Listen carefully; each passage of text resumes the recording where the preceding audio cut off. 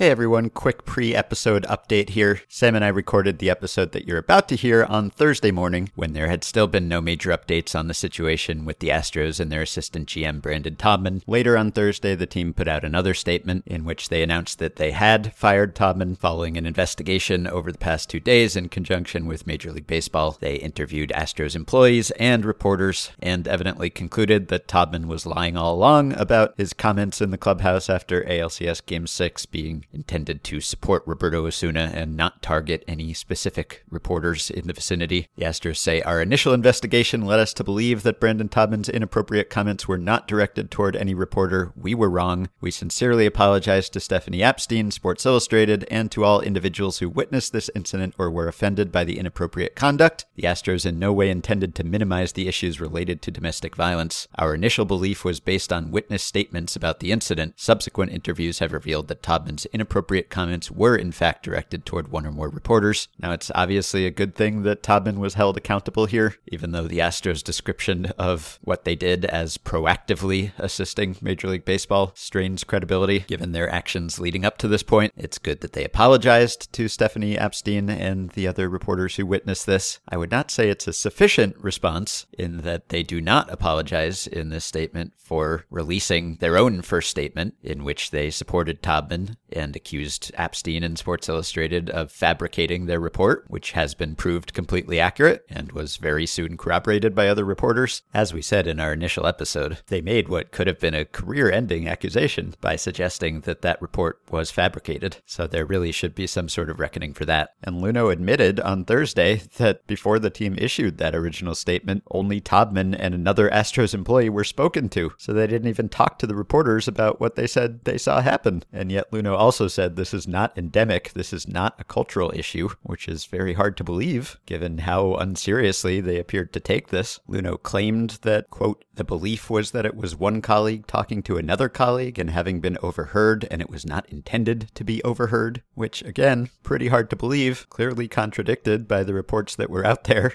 This also doesn't explain why they allowed Taubman to make a false statement in a press release on Tuesday, nor does it explain why Luhnow went on the radio and did an interview on Wednesday in which he said, we may never know Taubman's intent. I would think that by that time there had been enough eyewitness reports to suggest that we had a pretty good idea about what his intent was. So whoever was responsible for releasing that first statement, it seems, should also be held accountable for that, and any other members of the Astros organization who may have backed up Taubman's account should be held accountable for that too. Jeff Luhnow did not say who wrote the statement, but that a group of people were involved and that he did see it before it went out. He acknowledged that it should not have gone out. He also said that he has not actually reached out to any of the women who were subjected to Taubman's tirade. He said, I have been traveling up here. I had to have a pretty tough conversation this morning with someone that's worked with me for a long time, but I will as soon as I can. Yeah, no one really feels bad about the tough conversation you had to have with Taubman. Luhnow said it was devastating to learn what really happened. Quote, I wouldn't wish it on anyone in this room, just like I wouldn't wish it on anyone in this room to sit up here and answer these questions either. Really not scoring any sympathy points here.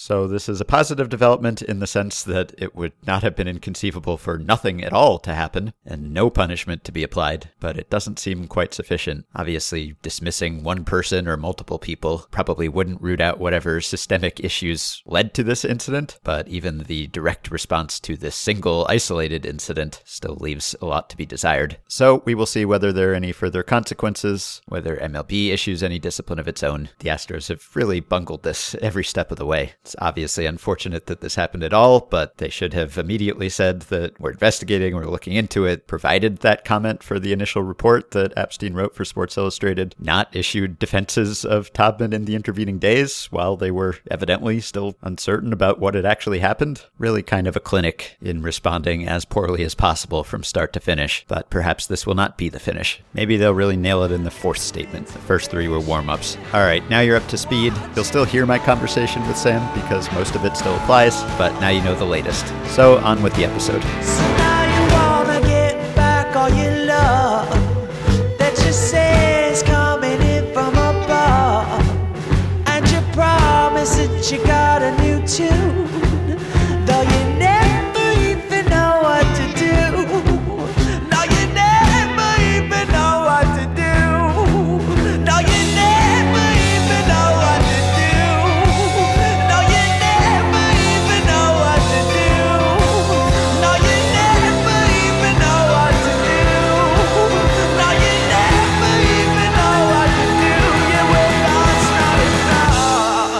Hello and welcome to episode 1447 of Effectively Wild, a baseball podcast from Fangraphs presented by our Patreon supporters. I am Ben Lindbergh of The Ringer, joined by Sam Miller of ESPN. Hello, Sam. Hey, Ben. I meant to mention last time, or at least after we recorded last time, you fact-checked John Smoltz's contention that hitters chase pitches more often in the postseason, which I was thinking of because he mentioned it again in Game 2 of the World Series. And you found that whereas he had said that guys swing about, 10% more often, chase 10% more often in the playoffs, you found that it was about 5% accounting for their regular season swing rates. So, as you said, that was a pretty good observation by him, except that he keeps ascribing a different motivation to it. He keeps saying it's because guys are anxious and because they're pressing, right? Which I would think that if it's only a 5% bump, the most likely explanation is just that you're facing better pitching, right? I mean, you're facing pitchers who probably have higher chase rates in general. So you would expect guys to chase a little more often in the playoffs than they do during the regular season. Yeah, that's true. I also kind of wonder whether when he says 10% or when people hear 10%, whether they are thinking 10 percentage points as opposed to 10%, in which case we're only talking about 1 percentage point.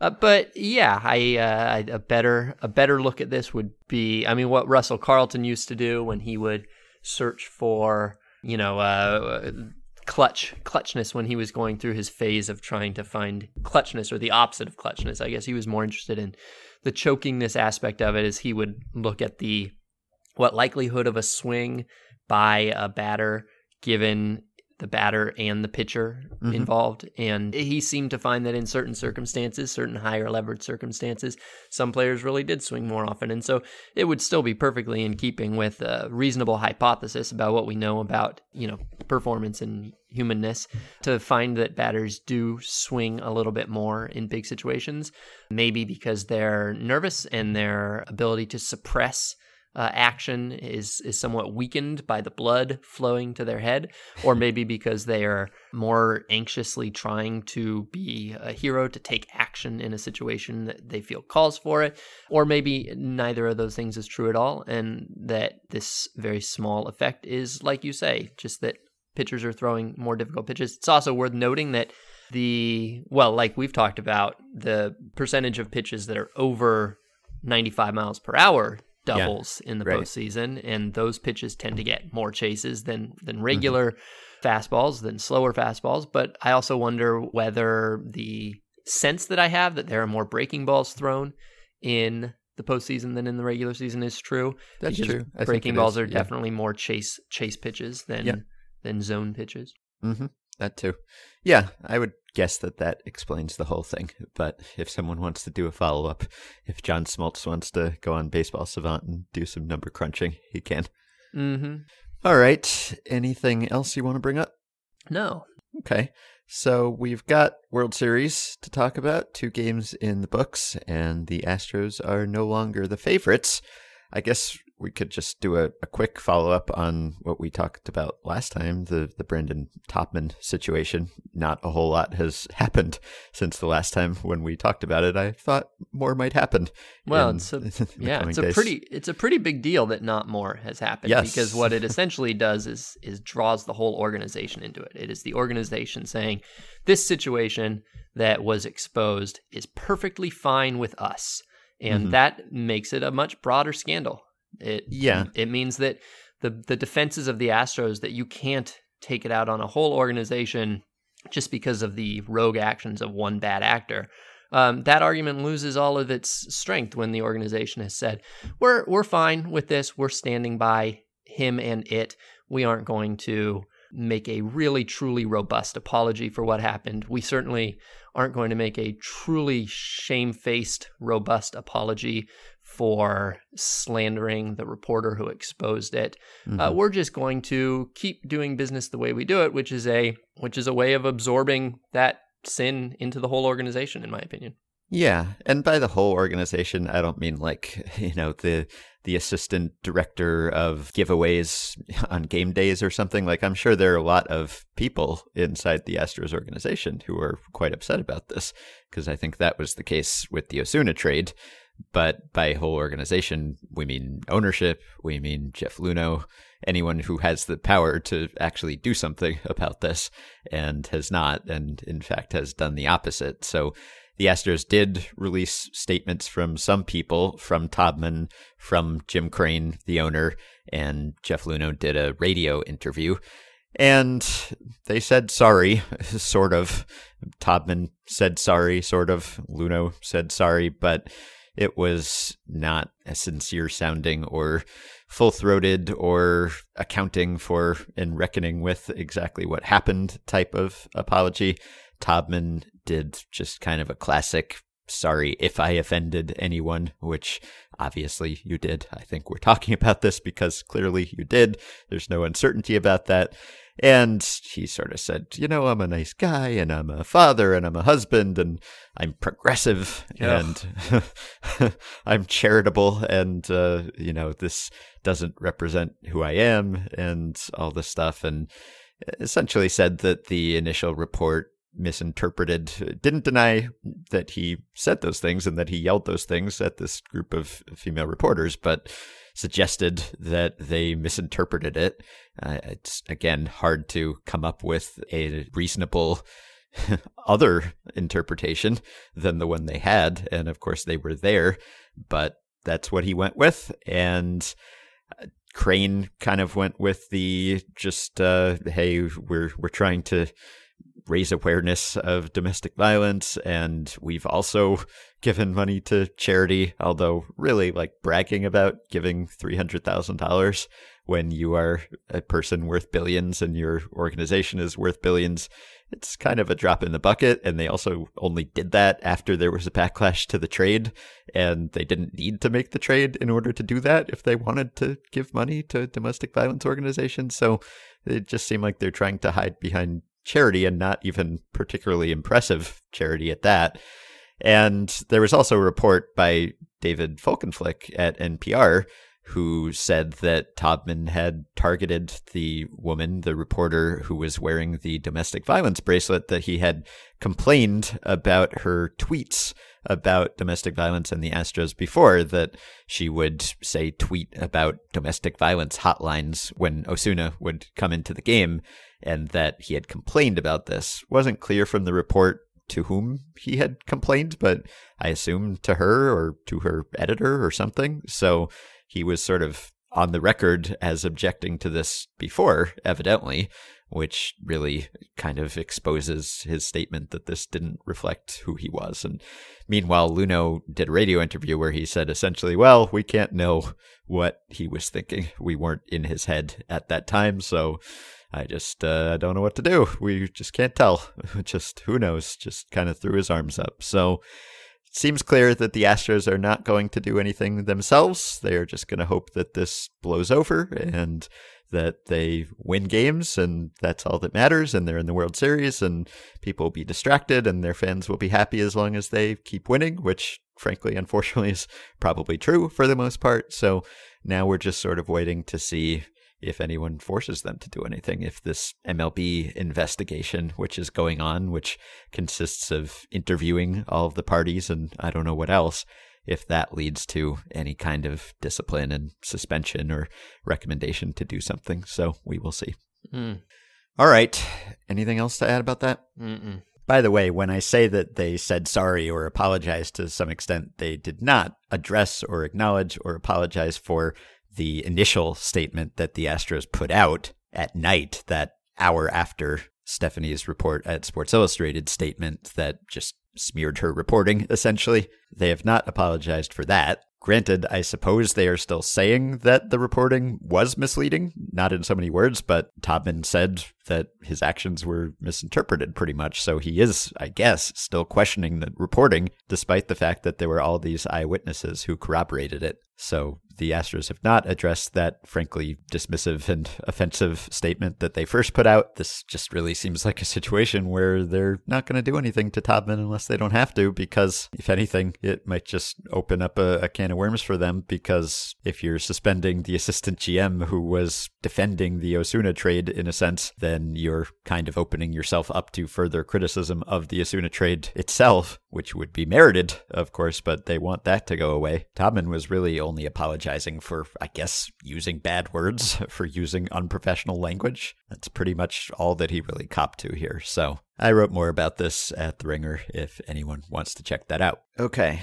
so the games themselves. In the meantime, while probably a lot of neutral people are rooting for the Nationals, they've had a lot to celebrate at this point because the Nationals have won the first 2 games. And not only did they win the first 2 games, they beat the Astros with Garrett Cole and Justin Verlander starting. Both of those guys took the loss in these games, and they did it in Houston, which is kind of an incredible accomplishment because the Astros had only lost back-to-back games started by these two twice all year and not since June, and both of those instances came on the road, and Cole and Verlander had never taken the loss in back-to-back games, so they went in and they slew the Giants in the Giants' own home park. And not to say that the Nationals starters were slouches or something. Like, if you're going to try to beat Cole and Verlander, then doing that with Scherzer and Strasburg, that's a pretty good way to go about it. But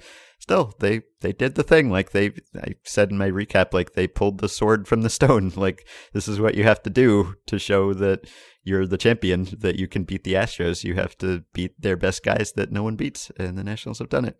Yeah, and I think that one of the, I don't know if anything is more encouraging than anything else when you win 2 games in a 7-game series, but it's not like they won just because Max Scherzer and Steven Strasburg were too dominant for the Astros to hit. This really was the Nationals as a team beating the best that the Astros had to throw at them. Yeah. They won primarily because they broke through against those 2 pitchers. They scored 5 runs against Garrett Cole, and they, scored early and then scored late against Justin Verlander, and then basically dismantled the relievers that they brought in after that. I had the feeling watching Scherzer that this was the worst, maybe the worst I'd seen him all year until the very end when he kind of settled down as he reached the end of his pitch limit.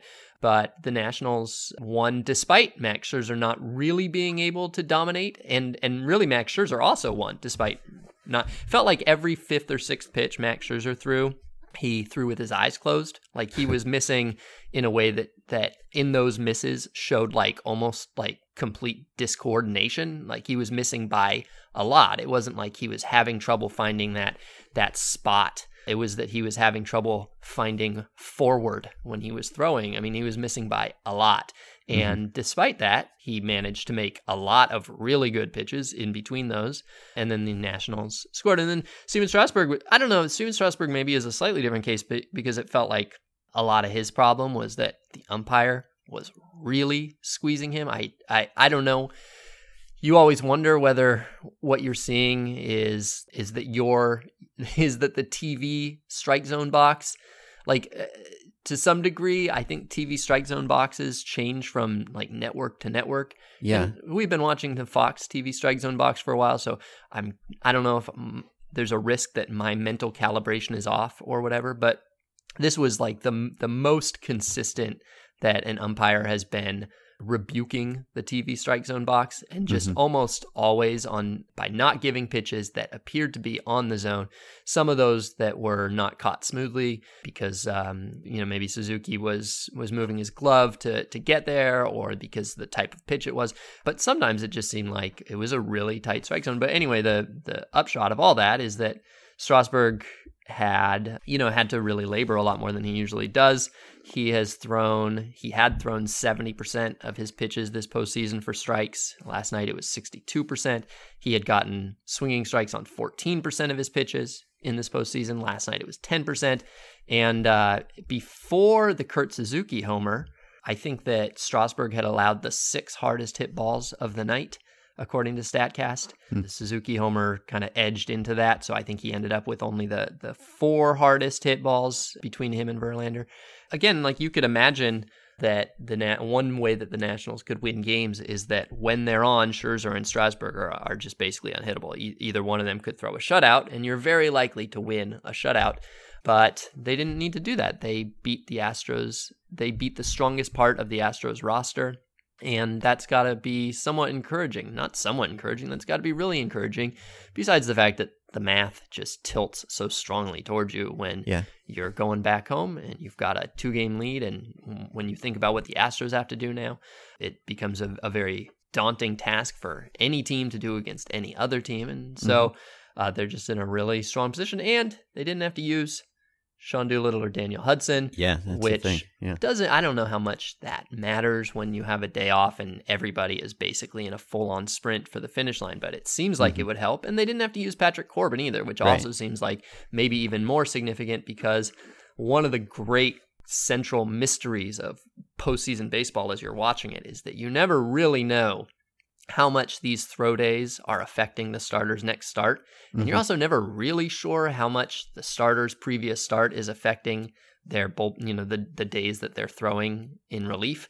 It could be that there's hardly any effect and that the ace starting pitcher who comes in 2 days after throwing 112 pitches is the ace starting pitcher pitching in relief and he's going to dominate. But maybe you just don't know. You just don't know if it's going to be that little thing that takes it out of him. And so the fact that they didn't have to use, I presume Corbin was available last night, given that they changed their... Martinez was asked about it after the game. He said they were trying to stay away from him, but he didn't say he wasn't available. So basically he was available, and they didn't want to use him. And ta-da! They didn't have to use him. That seems like a pretty big win. Although I'm surprised, given that they didn't use him.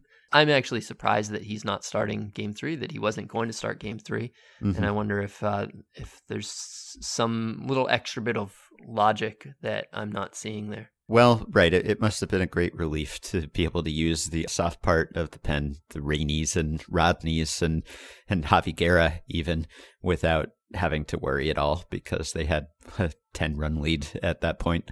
So that was really big, just to be able to go away from their core 6 or so pitchers that they've been kind of running into the ground and not have to worry, because it was a low leverage situation, which you just don't really expect to get against the Astros unless they're beating you. So, yeah, I think it was impressive. You mentioned the umpire, and it certainly was partly the umpire, and it was partly maybe the Nationals aces not being super sharp. But also, I think the Astros have been selective, and they take pitches, and they make guys work, and they foul pitches off. So, like, that part of their offense seems to be working more or less. They did make those guys work. They made Strasburg throw 114 pitches in 6 innings, and they knocked Scherzer out after 5 innings. So even if those guys weren't at their best, they didn't help them out. They were pretty disciplined, I thought, for the most part. And you expect them to be, because they're a great offense, except that they haven't done the scoring, but they've done the other stuff. So it's not like they've looked completely wild and out of control and chasing everything. It's just the results have not been there so far. The other thing is, a lot of times one of the ironies of baseball is that your winning takes more out of your bullpen than losing. Now, there are certain situations where that's not true if your starter gets hit early and you have to go to the bullpen and use a lot more innings and all that. But usually if you're winning by a little bit, then you have to use your good relievers. And if you're losing by a little bit, you often use your second tier relievers. And so then the next day, the team that won is at a slight disadvantage. Oftentimes that's true.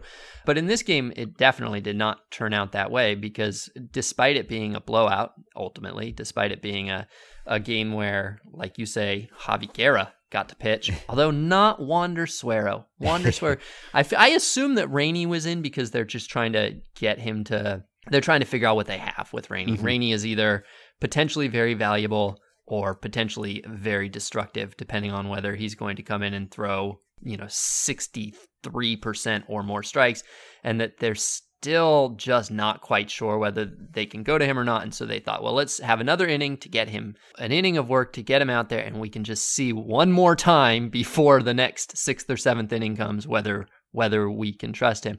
But I would have liked to see Wander Suero for personal reasons.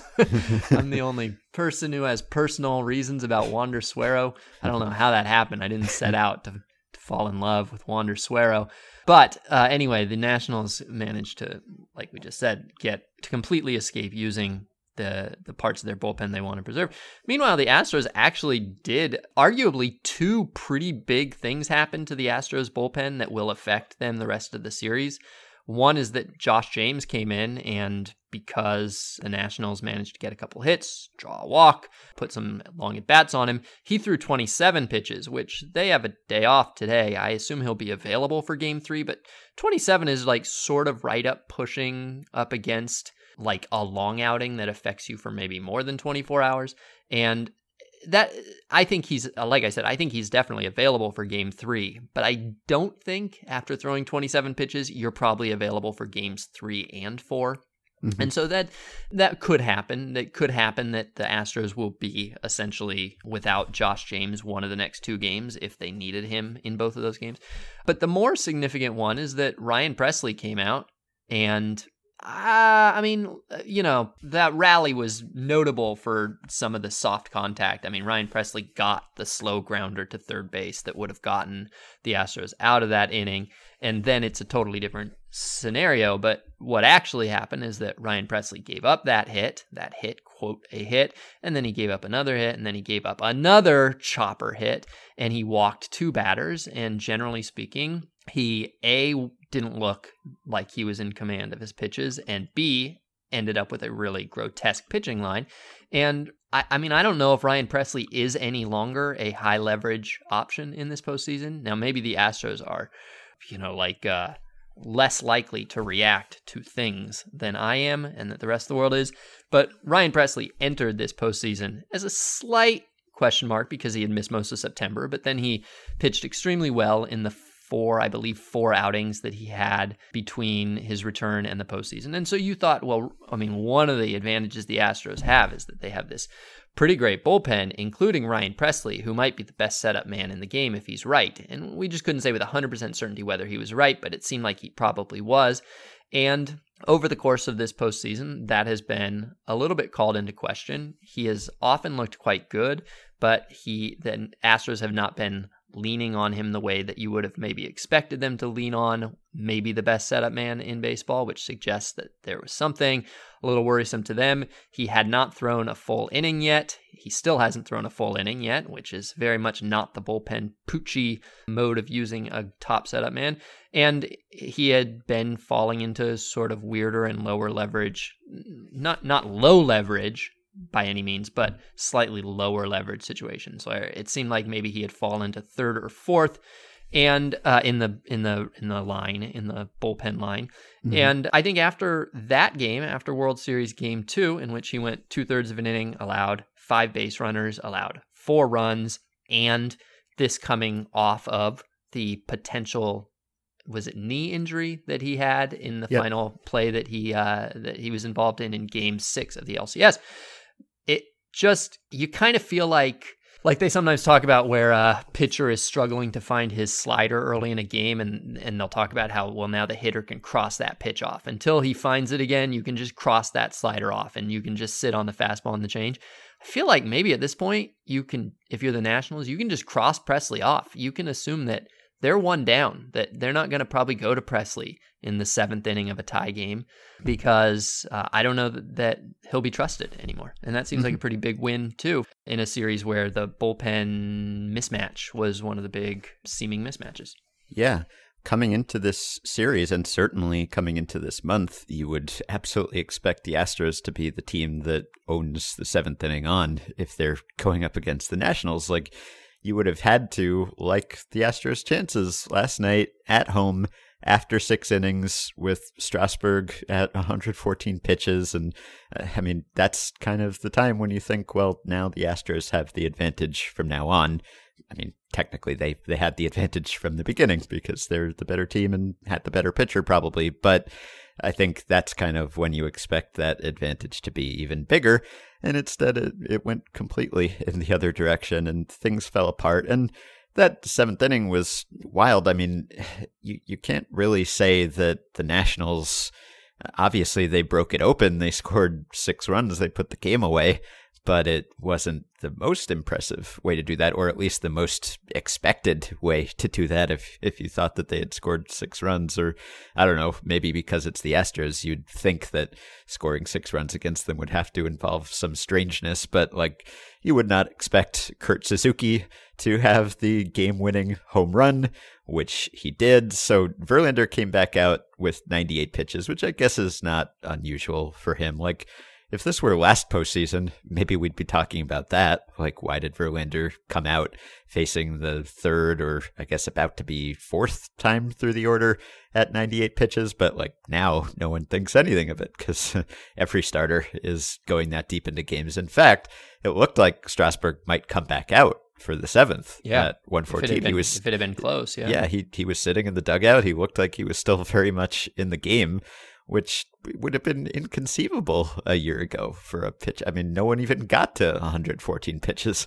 let alone ending an inning there and coming back out. So we've just seen pitcher usage change dramatically. And I get that these are 2 starting pitcher-centric teams, but still, we've just completely gone away from where we thought we were going with starting pitcher usage in the postseason. So Verlander comes back out, and as Jake Kaplan pointed out, this was the first time all season that he had faced a batter with anyone other than Robinson Chirinos catching, because Chirinos had been pinch hit for in the 6th, and Maldonado came in, and I don't know how much of a difference that makes. Like, Maldonado did catch him in 2018, so this wasn't unprecedented. And it's funny, we were just talking on the last episode about the baseball belief that you can't change catchers when the pitcher's throwing a good game. JP Hornstra, the reporter, sent us some tweets, people saying that after they switched on Verlander. But, you know, you're just throwing the pitches. And so, you know, sort of Zach Kreiser, in his recap for BP, he made the point that the Nationals have put the Astros in the position, or the Astros have put themselves in the position where they are doing things that they haven't done ever or much all year.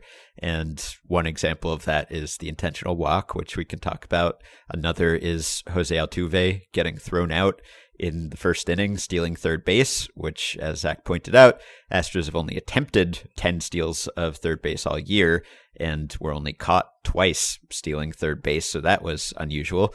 And then here you had Verlander throwing to a different catcher, but it made sense to pinch hit with Kyle Tucker for Chirinos when they did in the 6th. So Verlander comes back out and he gives up this home run to Kurt Suzuki, which of course he would not have expected, because Suzuki came into the game, I think, with 1 hit in his 28 postseason plate appearances, and he had 2 hits in this game, including the game winner, and he also threw out Altuve in the first inning, which, I mean, one of the knocks against Suzuki is that he does not throw out base runners. He throws out like 10% of base runners, and yet he threw out Altuve. A lot of people were saying they should start Yan Gomes because Suzuki's not hitting, and that's the only thing he does better than Yan Gomes. But they stuck with Suzuki, and it really paid off in this game. So, yeah, then you had that, and you had Verlander issue the walk, I think, on a pretty close call that he wanted to get, and then Presley came in. And after that, it was singles, although really one of the singles was a ball that Bregman should have fielded, would field most of the time. Really probably should have been scored an error, but it was a single. And then there was an even weaker single that Ryan Zimmerman hit that Bregman then threw away.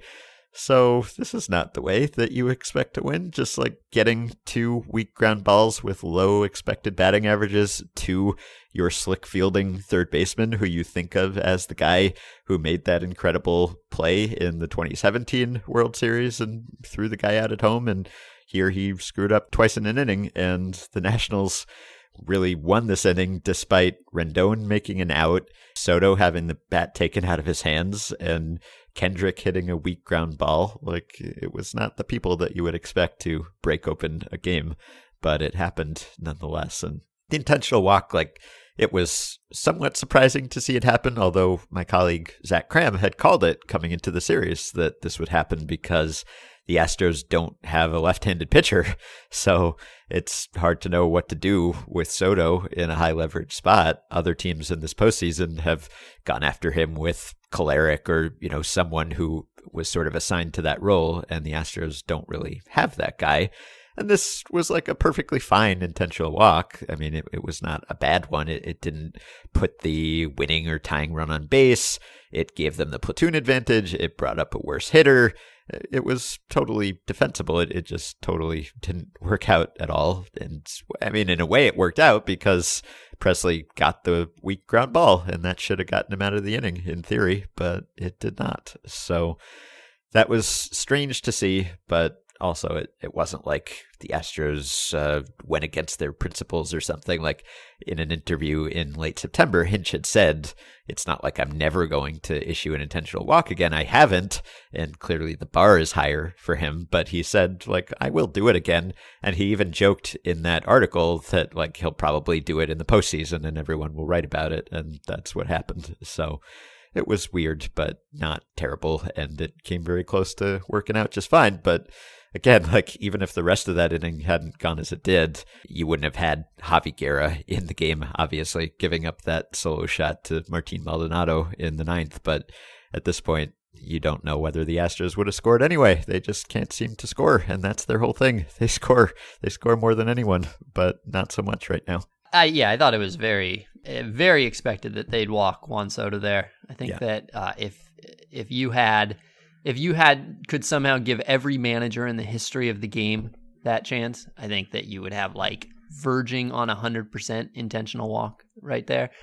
But I will just to note this: while Soto is left-handed, and the Astros do not have a left-hander in their bullpen. I thought you were going to bring up that Will Harris is good against both. Actually, I was going to bring up that the whole Astros bullpen is extremely good against both. They were the best bullpen in baseball against lefties this year. If I remember this right, Josh James, I think, is very good against lefties. Will Harris is very good against lefties. But Ryan Pressly, who was in the game, is the best against lefties. In fact, Ryan Pressly this year was the best pitcher in baseball against lefties. He was better against lefties than every left-handed pitcher. He has a reverse split in his career, but he especially had a reverse split this year. Lefties hit 124, 165, 196 against him. That is a 361 OPS. Again, it comes down partly to the question of whether you believe Ryan Pressly is Ryan Pressly. If you don't, you're essentially taking one of the, dozen most important players on the Astros for a postseason push and putting him on the shelf. And I think that might be what has happened. And that is perhaps suggested by, I think probably even if you had Adam Kolarek, even if you had like peak Javi Lopez or peak, I think if you had Aroldis Chapman, you probably would still walk Juan Soto there to face Howie Kendrick, right? Juan Soto, he's a stud. He's really good. And you're probably going to walk him anyway. Yeah, right. Or draws a lot of walks. You should be careful with him. Yeah. So as Joe Sheehan pointed out in his newsletter, the Nationals have scored more than half of the base runners they've had in this series, 17 of 30. The Astros have scored a quarter of their base runners, 7 of 28, and obviously have not had as many base runners to begin with. And the Astros offense now for the entire postseason is hitting 216, 292, 370, which even when you account for better pitching and defense and lower temperatures and de-juiced ball and all the rest, it is sort of shocking that they have hit this poorly. And that's bad, like, compared to other playoff teams. Like, only the A's, who played one game, and the Cardinals, who, of course, got swept away in the NLCS, only they have worse offensive lines in October. And the Cardinals were the worst hitting team coming into the playoffs. And the Astros were the best, historically great. So I don't know what to make of it. I guess just even a month is a pretty small sample. But in the ALDS, at least, like, they cashed in the opportunities that they had. But in the ALCS, they batted 109 with runners in scoring position. And in this series so far, they're at 176. And they got past the Rays and the Yankees, not because they out-hit them. The Rays and the Yankees both had higher OPSs in those losing series than the Astros did. So they've been out-hit this whole October, really. And they've made it this far. They're almost lucky to have made it this far, hitting as poorly as they have. So it's weird. Like, you wouldn't expect that to continue. They're a great offensive team, but they just have not been a great one this October. And they're just being outplayed right now. They're the better team in this series, but they are not having the better series, that's for sure. They're just really doing a lot of things right, like Rendon busting it down the line in game 1 and beating it out. Bregman didn't get the double play, and then that set up Soto's double, or Strasburg getting out of the jam in the 6th inning on Wednesday. The pitches that he made to Tucker, he got out of that jam. Presley didn't. There was certainly some luck there, maybe, like the ball that Correa hit against Strasburg, like that little blooper that was caught. Maybe that could have fallen in just as easily, but it didn't. So things are going their way, but they're also sort of making them go their way to some extent, and the Astros are not. That's been pretty glaring on defense, but really on offense all October long. Yeah, and it just looking at it, I mean, partly it's that they're overall not performing as well as they typically have. They, as you know, as was often cited, they led the league in walk rate while also having the league's best strikeout rate, and they are still better than most of the postseason teams in each of those. They're not striking out much. They're just very slightly behind the Nationals and the Braves, but they're much better than most of the teams. And they still are among the better walk rates in this postseason, although not at the top. But their power has just disappeared. Their power is worse than every team except the Cardinals. Their isolated power is, their bats per home run, their BABIP is also the lowest. And so that you never know what to make of BABIP, but it seems like all of these things are saying that they're just not hitting the ball hard, which is interesting because I will say maybe the league's paranoia has infected me too, but I get the feeling personally watching the Astros that they are like, I feel like that they have got a lot of pitchers that they have figured out some tip just by watching them lay off breaking balls just out of the zone. It feels like I have had many moments against many pitchers in this postseason where I thought, where I saw a bunch of Astros take, say, a pitcher's good changeups just below the zone over the course of multiple innings, or lay off a bunch of sliders just off the zone without swinging at them, where the feeling I have had is, like they've got something there that they think that the pitcher is tipping. They have felt to me like they have been kind of in control of the strike zone and in control of their swings, but that's just the view from the batter's box. When they actually hit the ball, it has not been doing much. It hasn't been going far. Yeah, and they have not run into teams that are making mistakes like the Astros made on defense last night. Yeah, I was thinking the same actually watching Yordan Alvarez in Game 2, who has been one of the primary culprits here. He's having a pretty terrible postseason on the whole. I just wrote about that this week, and he looked completely out of his element in the ALCS and to some extent late in the season, and even during the ALDS, he was striking out a ton. And you wonder about fatigue with him because he's like basically doubled his career high playing time in a single season. Like he's had injuries the past couple of years, so he played about 90 games or fewer, and now he's at 156 or something. He's just like way past whatever he's done before, so it would be understandable if he were somewhat tired. I am old enough that it is never understandable for a 22-year-old to be somewhat tired. Well, it's probably helped that he DHs all the time, but anyway, he's way past anything he's done before. But he did look more like himself in this series, and in Game 2, he had some takes that were impressive, and I was thinking, wow, he didn't look like he was even tempted by that pitch. I know he then struck out in his last plate appearance, but yeah, there were some there that I was thinking, gosh, he just didn't even look like he considered swinging at that pitch, and that was a pretty good and close pitch. Speaking of Alvarez, I'm curious to see what the Astros do with him in the NL Park, which, I mean, at this point, you would think that he probably won't play, right? Or he probably won't play much, which I think he only played 10 games in left field for them during the regular season. Mostly he was DHing, and if he were like best hitter in baseball, basically, which is what he was for the most part. He was like the fourth best hitter in baseball from the day he came up to the end of the season. He just sprung forth fully formed as this like Mike Trout level hitter. He actually out-hit Trout from the day he debuted. And that's most of his value, but he was so valuable as a hitter that he was like 11th in WAR from the first day he played on, even though he was DHing almost all the time. That's really hard to do. So if he were that guy, you'd have a hard time sitting that bat, even in an NL Park, even though he is defensively limited. But given the way the Astros have treated him this postseason, and they did bump him back up to the 6th spot in the order in Game 2, but before that, they had demoted him to 7th, which he had never hit 7th all season long. He actually only hit 6th once in the regular season, and that was in July. And they pinch hit for him in ALCS Game 6. They said, no, we would rather have Aledmys Diaz up right now than Yordan Alvarez, which was inconceivable coming into that series.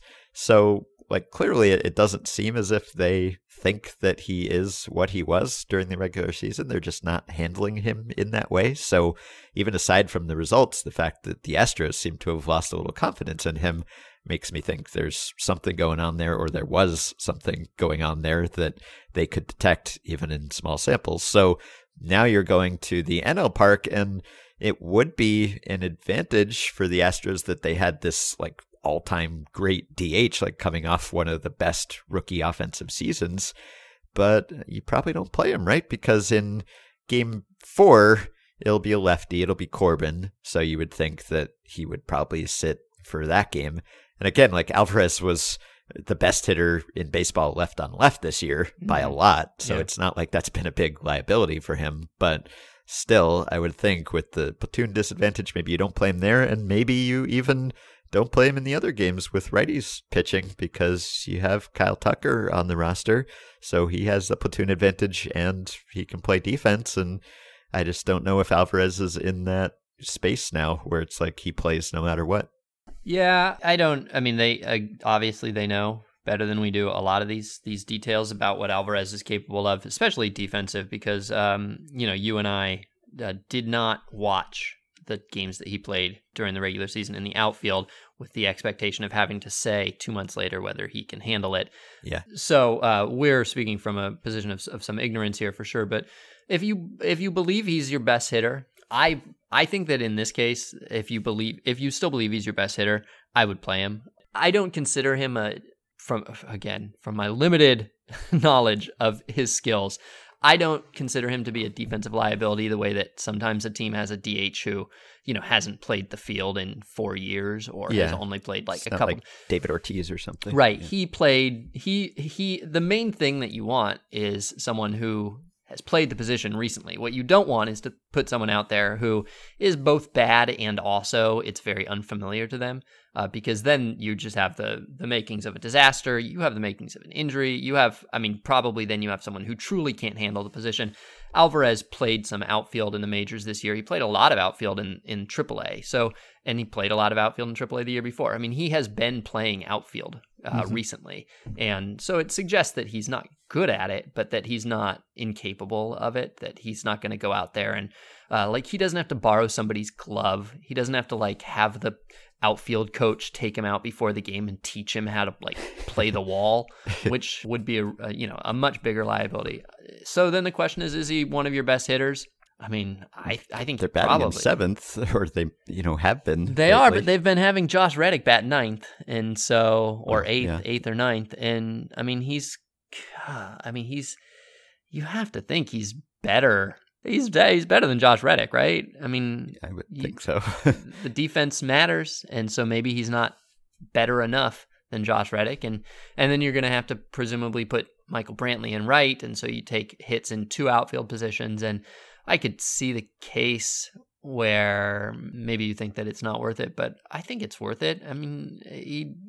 You have to really believe that either the 3 months that we saw him in the regular season was way out of character for him, and that is skewing our impression of him, and that he's not actually an MVP level hitter, or you have to believe that the slump that he was in was incredibly real, and yet the very different look that we've seen from him in the last 2 days is not real. I don't know. I'd trust him. I think I would. That's a tough decision. I wouldn't want to make this decision, but I would just say I would not actually. If I were AJ Hinch, I don't think I would labor that much about this decision. I think I would play Alvarez. Well, Well, I mean, when he was in the ALCS and Diaz was pinch hitting for him, and he had never been pinch hit for all season, unsurprisingly, at that moment, I would have said he would sit in these games. Now that he's I think so too. Yeah, a little more like himself, I don't know. It's hard to imagine like the Astros making these decisions based on 2 games either way. Yeah, yeah.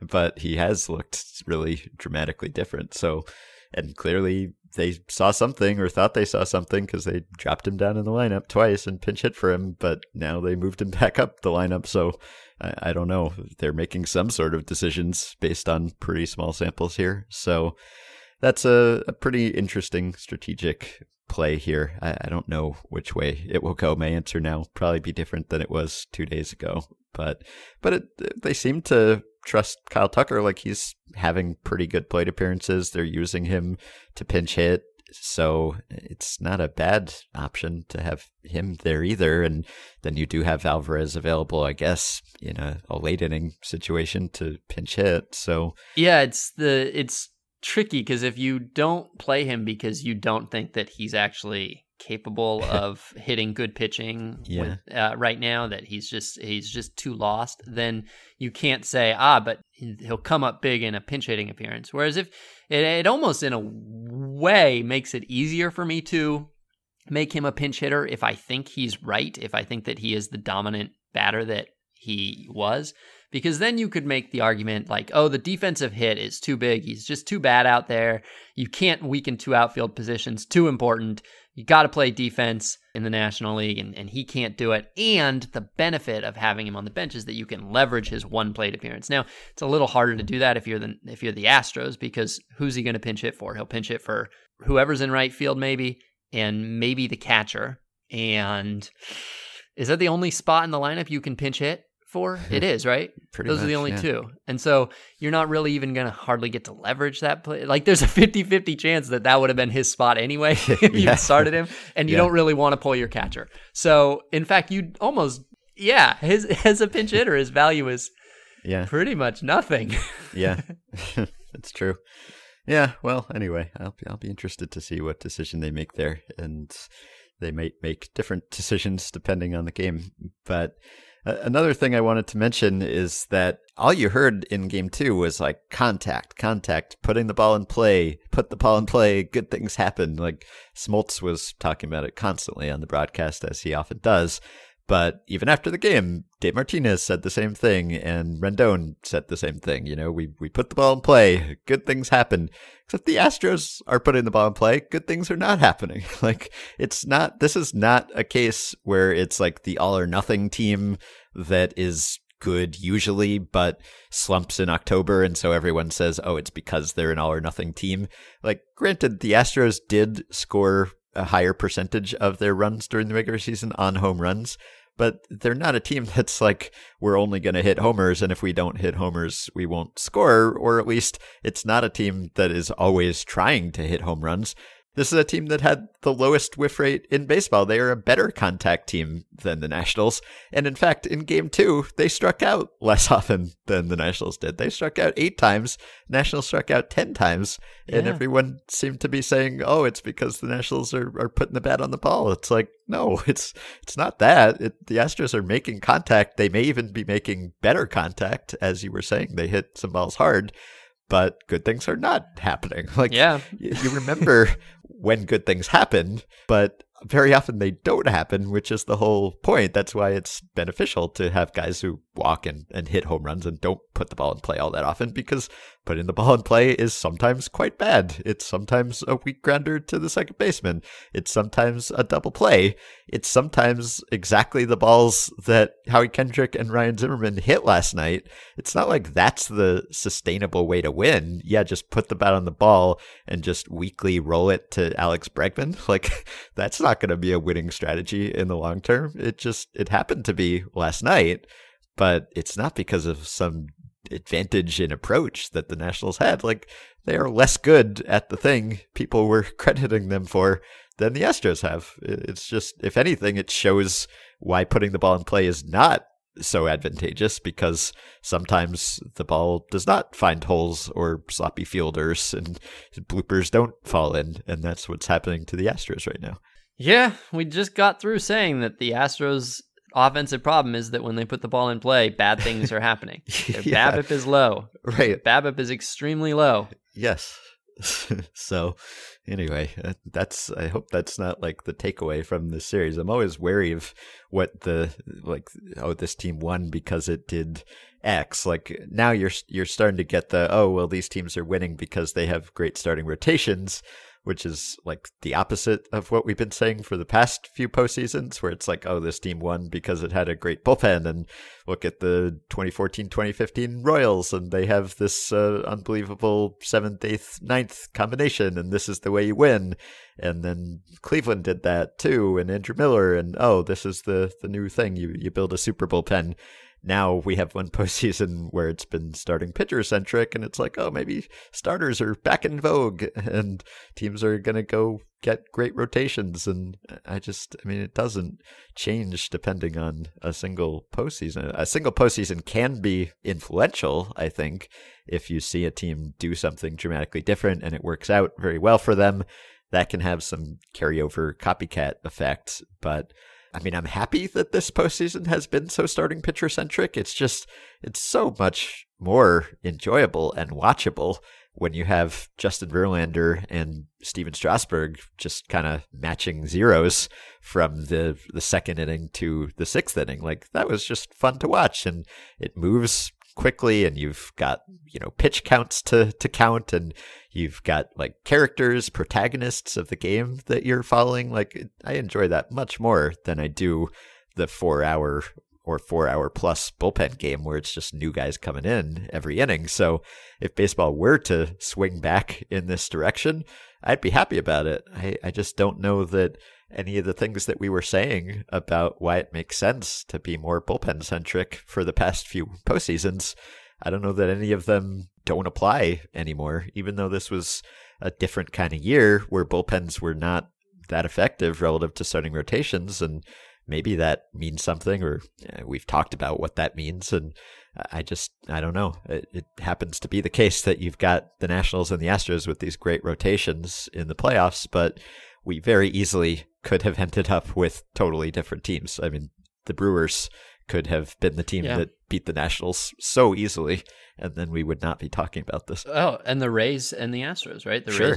Rays very nearly beat the Astros, and those are the two teams that, and I guess in the Yankees who made it to the LCS, who put the least emphasis on starting pitchers, except for the Angels, I guess, who did not come anywhere close. So, Ben, then, since you kind of bring it up, this is something that I like to think about every World Series, which is that quote that Theo Epstein had, I think Theo Epstein had a few years ago, where he said that whoever wins the World Series, you can kind of expect that there's going to be a little mini trend of teams trying to copy something about them. And oftentimes it's very easy to identify what that thing is, especially in the postseason, because it really becomes quite amplified by postseason play. And it does seem like something that is maybe anomalous about the team, and that maybe you can replicate it. And then sometimes it's just impossible to figure out what it would even be. So do you have a sense, if the Nationals win this World Series, what that could be, what teams would identify as something that they could invest in, or that they could attempt in any way to copy? Well, by far the most salient thing about the Nationals is their starting rotation.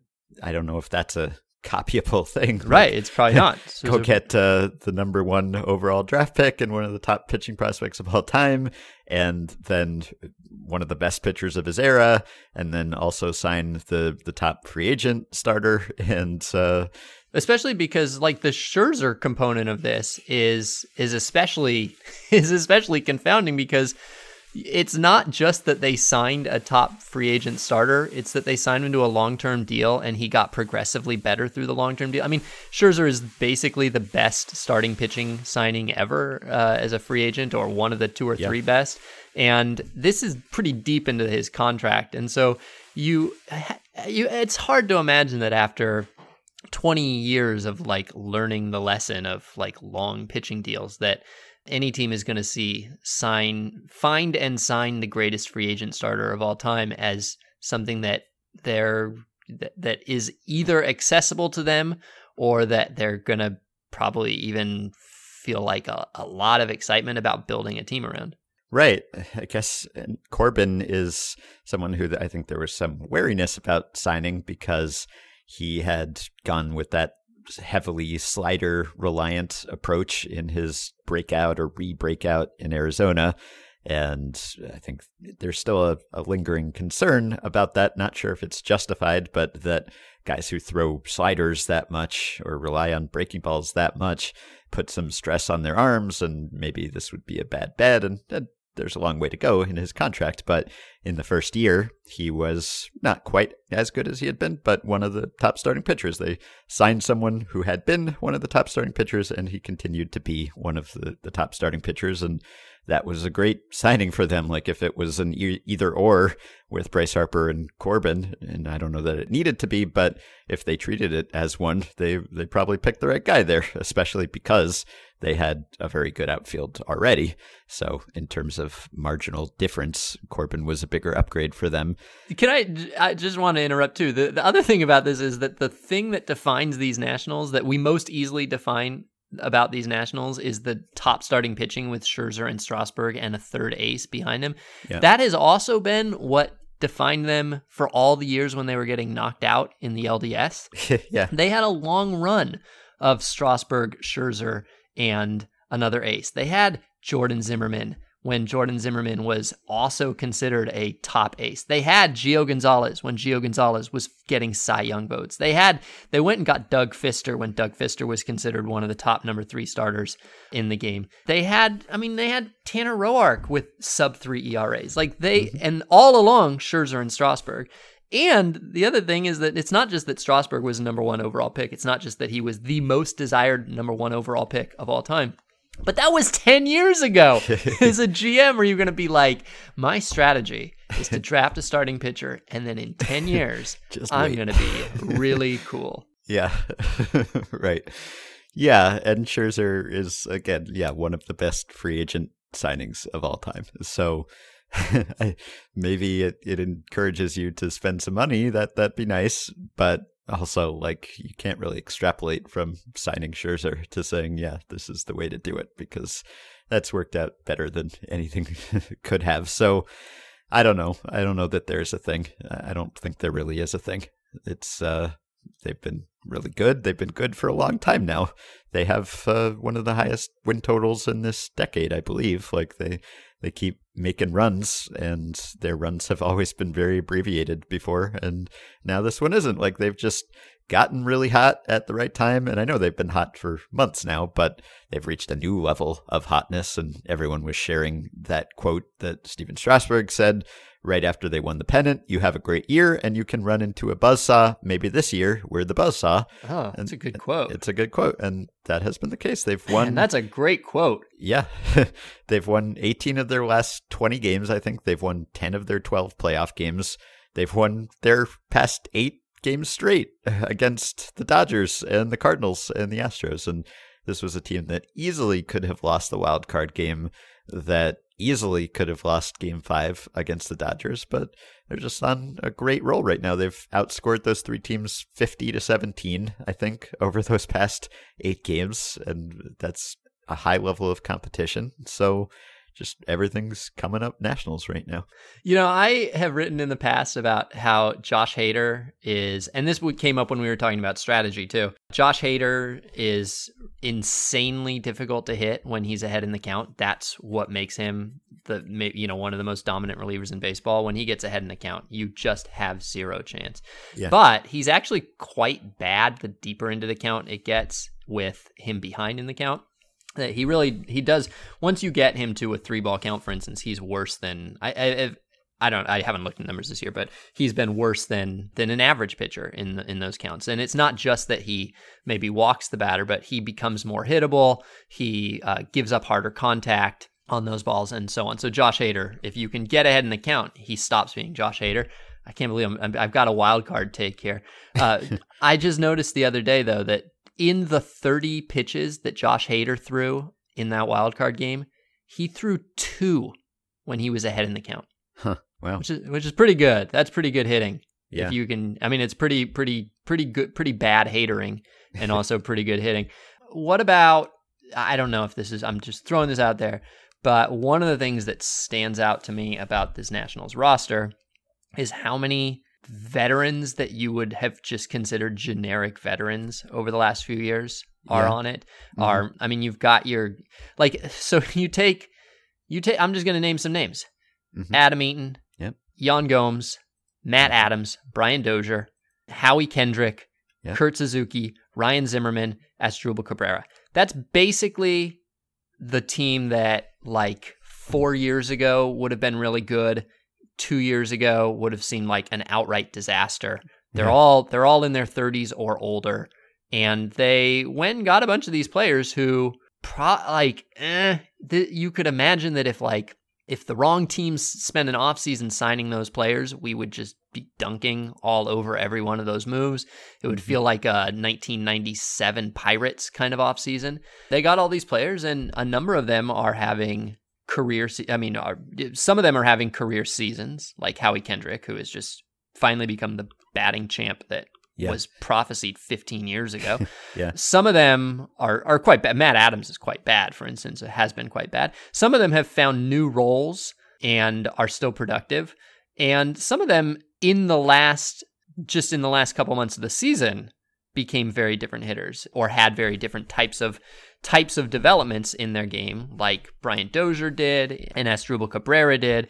And so these are all players that you don't think of as having a lot of unpredictability left in them. You don't want to sign them because you go, well, I know what he is. I know that there's not like some extra level that Howie Kendrick, of all people, is going to reach at this stage in his career. If I'm going to gamble on a mediocre player, I'm going to gamble on one who at least I can envision having a breakout when he turns 28 or something. Mm-hmm. But they went and got a bunch of these players, and a bunch of them have had kind of breakouts. Kurt Suzuki, 35-year-old catcher, is kind of having a breakout. Like, I mean, in some way. Now, definitely his late career offensive surge. Yeah, exactly. And Howie Kendrick, over the last 2 years, is having a breakout. 2 years ago, he was on a postseason team, and he didn't start for that postseason team. Now this year, there should be many articles written about Howie Kendrick's 2019 season. And so is there something about that matters? And even Ryan Zimmerman looked completely like toast as recently as 3 months ago, 2 months ago. And even he is a productive hitter again. So Asdrubal Cabrera had a huge second half with the Nationals. I don't think anybody was excited. In fact, nobody was excited about Asdrubal Cabrera at the trade deadline because he got released 3 days after the trade deadline. So is there anything there, or is that, rather than saying, that's the plan, that's the thing that we should try to follow, is that simply describing how the Nationals got here? Yeah, I think so. If anything, it's maybe just, never writing someone off, especially in this era where guys can turn themselves around. But I don't know if this is repeatable. I mean, just pick up generic veterans and hope that they turn around. It wasn't even like they had turned around and the Nationals believed it or something. Like, and I don't know that any of these guys is a story of like dramatic high tech, went to Driveline and suddenly they're different or something. It's, I don't know what their stories are, but yeah, it seems hard to predict, hard to repeat. I guess one lesson would be, and this is not a new lesson, but manage to your strengths in the postseason and try to minimize your weaknesses. And if you do have a great top of the rotation like the Nationals do, then ride those guys really hard and use them in relief. And if bullpen is your weakness, then try to get through the whole month using like 2 bullpen guys in high leverage spots. I think it's admirable that they recognized that was their path through this postseason. But again, there aren't that many teams that have exactly that roster, that have this really great starting rotation, especially the top 3, and then like 2 reliable bullpen arms. It's just, there aren't that many teams that fit that mold, but for those who come along that do, they might look at the Nationals as an example of, okay, this is how we get through this. And by the way, even the bullpen part of it, where you ride your two best relievers as much as you can, if you were a GM and you were thinking, well, how do we replicate that? You would not say, well, let's go acquire the 25th and 45th best relievers in baseball. Like, Doolittle is quite good, but he has not, I mean, he is not the person, he is not, Aroldis Chapman, right? Like, Sean Doolittle is a very good reliever who, wasn't even, like, this wasn't his best year. It's not like he is mowing down opponents in a way that just, like, you just shake your head and think, how does anybody hit him? He's just good. He's just reliable and he's good. And teams should have Sean Doolittles, players like Sean Doolittle around. They should get a lot of Sean Doolittles, though. They shouldn't just get him and Dan Hudson, who was a kind of a low-key trade acquisition at the deadline, and say, well, now we can just ride those two guys for 70 innings in the postseason. Like, that's another thing where it is how this has worked for the Nationals. It's not so much that they set out with a plan of, we have Doolittle and Hudson, no one's ever going to hit them. It's that Doolittle and Hudson have come into games and no one has hit them. Like, they've just performed. They've done it. And I sort of always kind of like those stories where it is not really a story about how the GM had a plan that nobody could defend against. And it's much more about how the players themselves changed all the outcomes by simply being better than the other team and by being better than maybe you would have even expected from them, that it really was decided on the field and not in, in a series of transactions over the offseason. Because, Dan Hudson, like that's not a replicable plan. Well, if you do want to replicate the Nationals rotation, you can do it basically with two guys who are in this series, potentially. You can go sign Garrett Cole, and possibly you can sign Steven Strasburg if he becomes available. I'd have to think, and we were talking about free agents in this series, but as I said, maybe if there's anything that sways where those guys will go, it would be the Nationals winning this series and then ownership saying, well, we've got to keep this group together because they took us all the way. So there's a pretty good chance that Strasburg will not be available, that he will just use his opt-out as leverage to work out some sort of extension with the Nationals. He's already chosen to stay with them once when he could have tested the open market, so he may do that again. But if both those guys are available, you can sign 2/3 of a Nationals-level starting rotation this offseason if you just want to outbid every other team in baseball. Do you think someone will? Sign both of them? Do you think someone will try? Not just try individually to sign each of them, but do you think that we will hear about an ownership group / front office that is aggressively pursuing both simultaneously in tandem? If you're talking about, basically, I think we're talking about 3 teams here, maybe 4, but probably Angels, Padres, Yankees. Will one of those 3 teams actually go into this offseason saying, we're getting them both? Probably not. These days, I doubt it. The Yankees seem to talk more about staying under the competitive balance tax threshold or whatever we're calling it these days than they do assembling a super rotation. And the other teams, they're in a position to benefit from that, certainly.